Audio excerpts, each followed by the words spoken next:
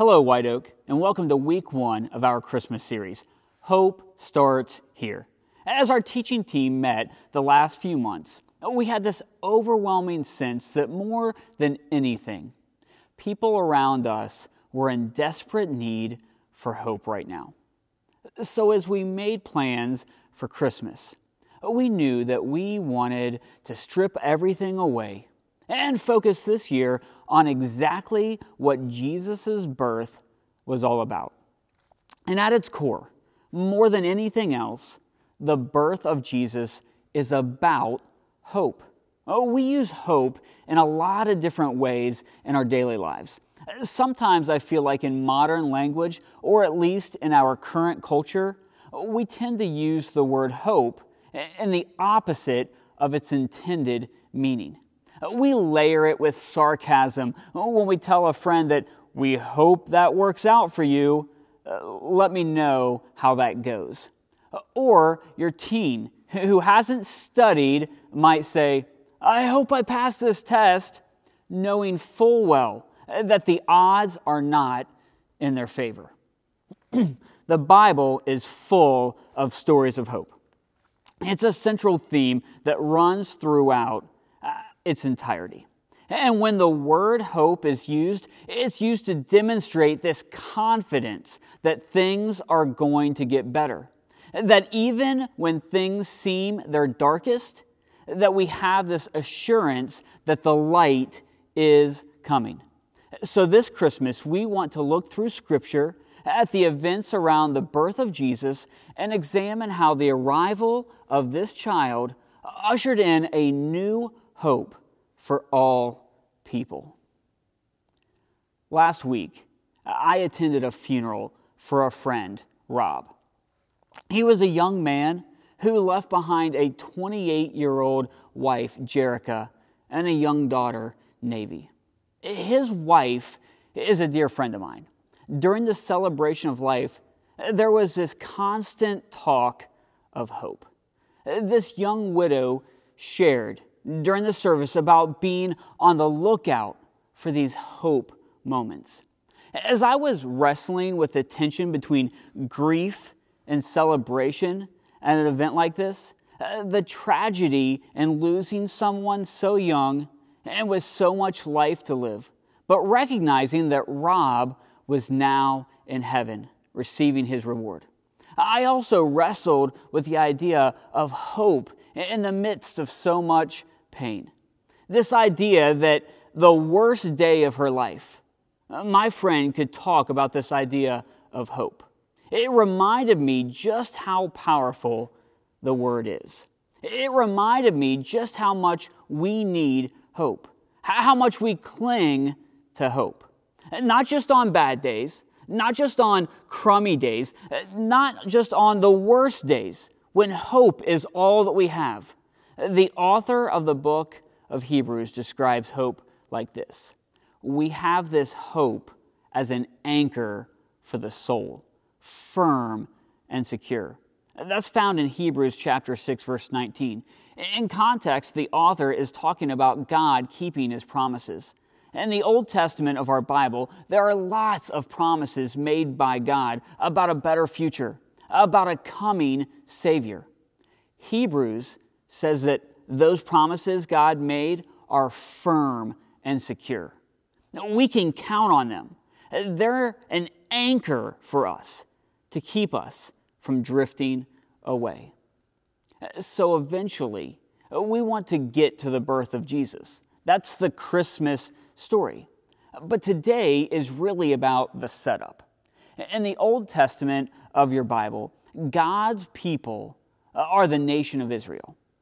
Starting with Abraham and going all the way through to the last prophets right before the New Testament of your Bible. The last recorded word from God in the Old Testament comes around 400 BC. So leading up to the birth of Jesus, we have 400 years of silence, 400 years of waiting. God's people had been given prophecies. God's people had been given promises, but all they had was waiting. When David was king, he wanted to build God a permanent temple to dwell in. At the time, God's dwelling was in what we call a tabernacle or a tent. David wanted to build God a house for his presence on earth. God responded to David with both a no and a prophecy or a promise. Look with me in 2 Samuel chapter 7. The Lord declares to you that the Lord himself will establish a house for you. When your days are over and you rest with your ancestors, I will raise up from your offspring to succeed you, your own flesh and blood, and I will establish his kingdom. He is the one who will build a house for my name, and I will establish the throne of his kingdom forever. I will be his father, and he will be my son. When he does wrong, I will punish him with a rod wielded by men, with the floggings inflicted by human hands.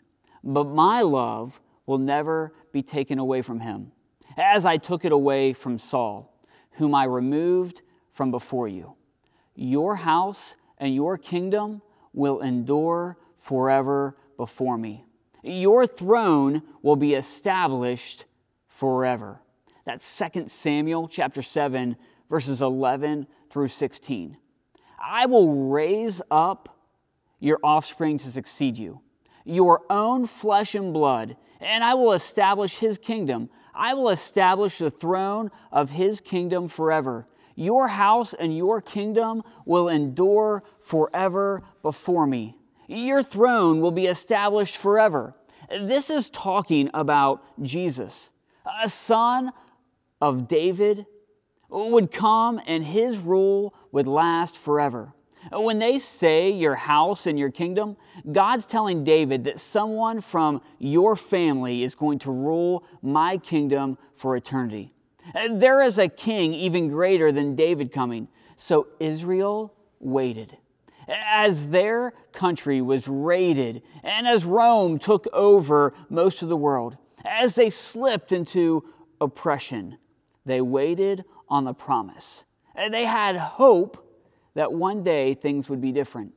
I don't know about you, but 400 years seems like a long time to wait. In 2020, I only use the Chick-fil-A drive-thru because I know that everyone else will take forever. I hate waiting. I ask God a question in my morning prayer time, and I'm looking for answers by lunch. If you read the Bible much, specifically the Old Testament, you will notice that God works slowly most of the time. Patience is something I feel that God is always teaching us. We see a similar thing happen in the book of Exodus. I'll try to keep this short. God made a promise to Abraham to give his family a promised land, to make his family into a nation. This is the nation of Israel, God's people of the Old Testament. Abraham's grandson Joseph gets sold into slavery in Egypt. He becomes a powerful man there. There's a famine in this promised land that God gave Abraham. So Joseph's 11 brothers travel to Egypt to join Joseph. There's a weird family reunion because, well, they're the ones that sold him into slavery in the first place. They all live in Egypt happily ever after. One day, the king who Joseph worked for dies, and this new king looks around at all the Israelites living in Egypt, and he decides to turn them all into slaves. 400 years. God's chosen people spend 400 years in slavery. The Bible describes it in Exodus chapter 2. During that long period, the king of Egypt died. The Israelites groaned in their slavery and cried out. And their cry for help because of their slavery went up to God.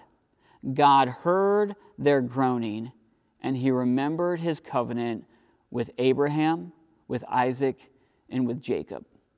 So God looked on the Israelites and was concerned about them. Exodus chapter 2, verses 23 through 25.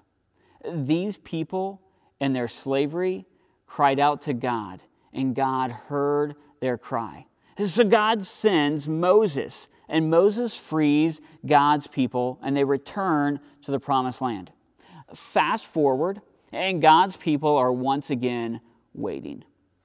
Once again feeling trapped, crying out for God to deliver on his promise, clinging to the hope that things can get better. I tell you both these situations because they mirror each other. They are both accounts where God's people felt abandoned, where God's people felt alone. God's people felt surrounded by darkness. What they didn't know was that God had not abandoned them, that God was still with them. Today, our big idea is that hope is being able to see that there is light despite all the darkness.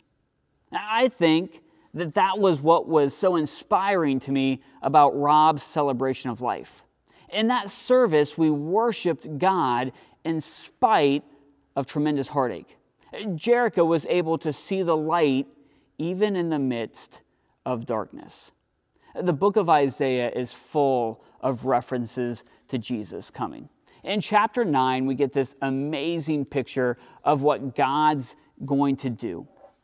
The people walking in darkness have seen a great light. On those living in the land of deep darkness, a light has dawned. Isaiah chapter 9, verse 2.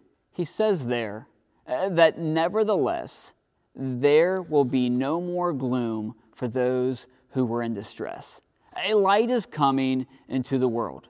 I told you in the beginning, we felt like the whole world was desperate for hope right now.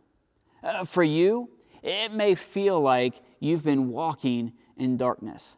I don't know what 2020 has been like personally for you. Some have had it rougher than others. Some handle all this better than others.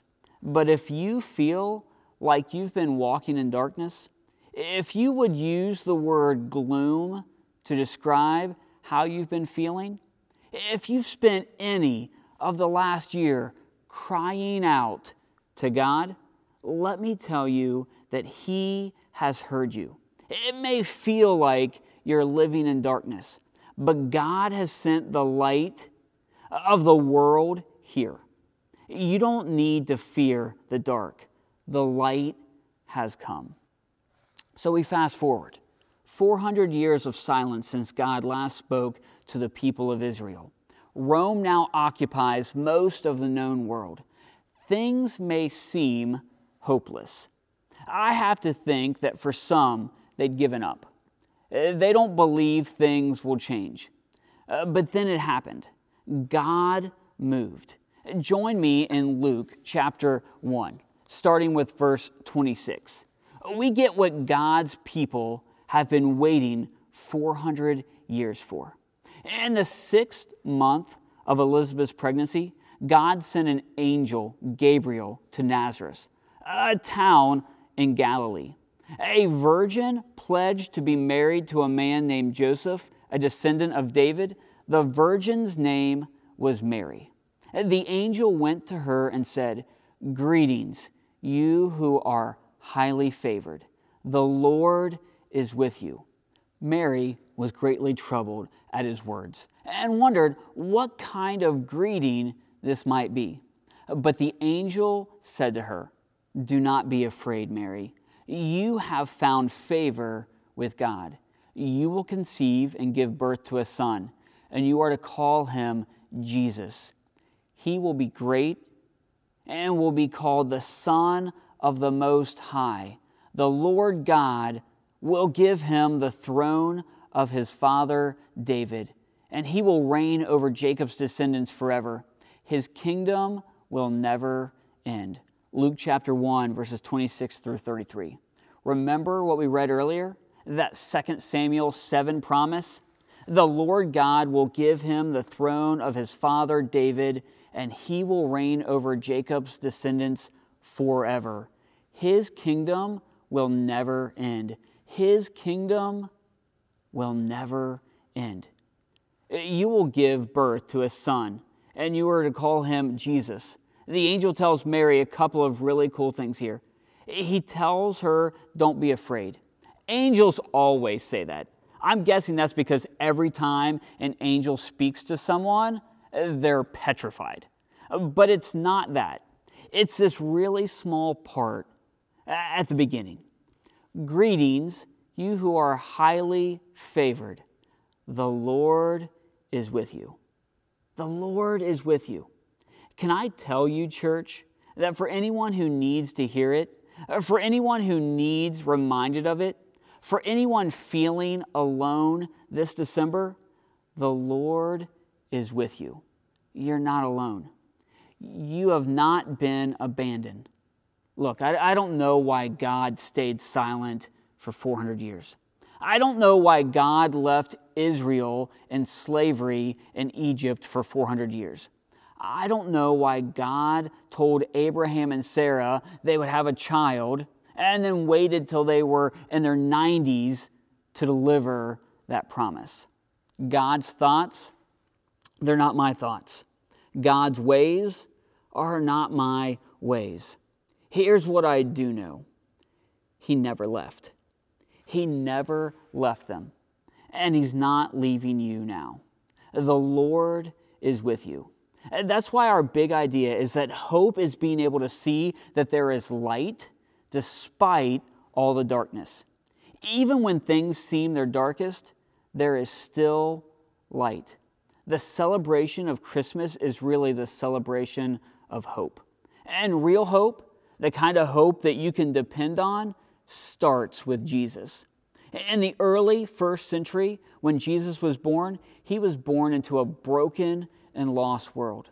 You had Israel, who had turned God's word into nothing but law, rules to be followed with the absence of love and compassion.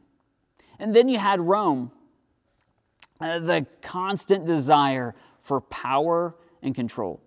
Jesus came to bring hope to a broken world.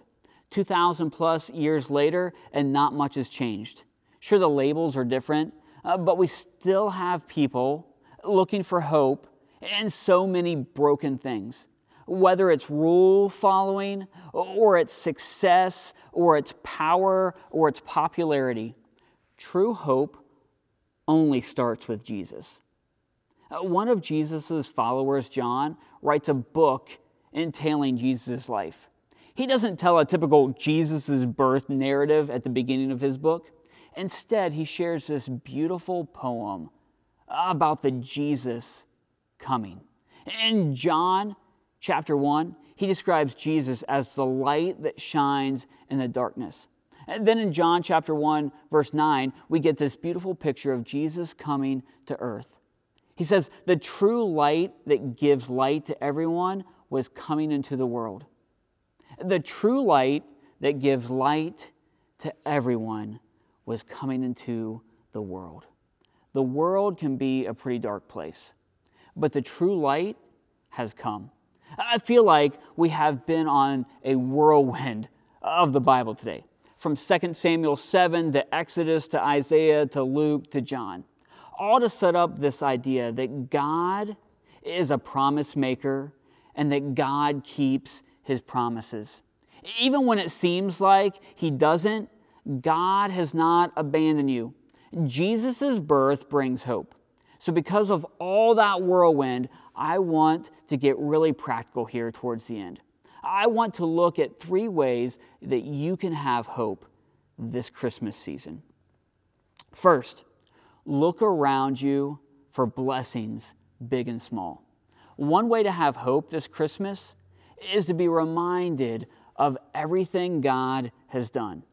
Even in the midst of tragedy and loss, we can still look for things to be thankful for. Thanksgiving was way different for us this year. But as the 6 of us sat around the table during a really crummy year, I was reminded of all the blessings I have. Second thing, do something for someone else. No matter how bad things seem for you, there is always someone who needs our help. Serving and generosity is the quickest way to take your focus off of your problems and to see how God can use you for kingdom work. 3, turn it over to God. I loved how in Exodus it said that God's people cried out to him. And you know what? God heard them. If you're struggling to find hope this year, please take your cries to God. He's big enough to handle your doubt. He's strong enough to handle your frustration. My friend Rob was fighting lung cancer for the last year. During that time, he and his wife Jerica had a theme song. It was Surrounded, Fight My Battles. In the song, it repeats, "This is how I fight my battles." The "this" of the song, the way we fight our battles, is through the hope of Jesus. In the bridge of the song, it says that it may look like I'm surrounded, but I'm surrounded by you. Rob and Jerica fought this battle with the hope of Jesus. And when it seemed like they were surrounded, they looked all around to see that they were surrounded by the love of God. Look, church, you might feel hopeless. You might feel like you're surrounded. But hope is being able to see that there is light despite all the darkness. I just want to leave you with 2 simple things. Number 1, if you don't know the hope of Jesus, I ask you this question. What are you waiting for? Jesus was born a baby, but he grew to be a man. He was the Son of God, and he died on a cross. After 3 days, God raised him from the dead, and he is the Savior of the world, and he offers full life. We are offering a baptism conversation class via Zoom tomorrow, December 7th at 7 p.m. You can register at thewocc.com. We would love for you to join us. Number 2, live out these action steps. Look around you for blessings big and small. Do something for someone else. Turn it over to God. God sent his Son to earth. The true light that gives light to everyone was coming into the world. Hope starts here. Would you pray with me? Dear Heavenly Father, I thank you so much for today. I thank you so much for the hope that we have in Jesus, God. And in our darkest moments, I pray that we can see the light. It's in Jesus' name that we pray. Amen.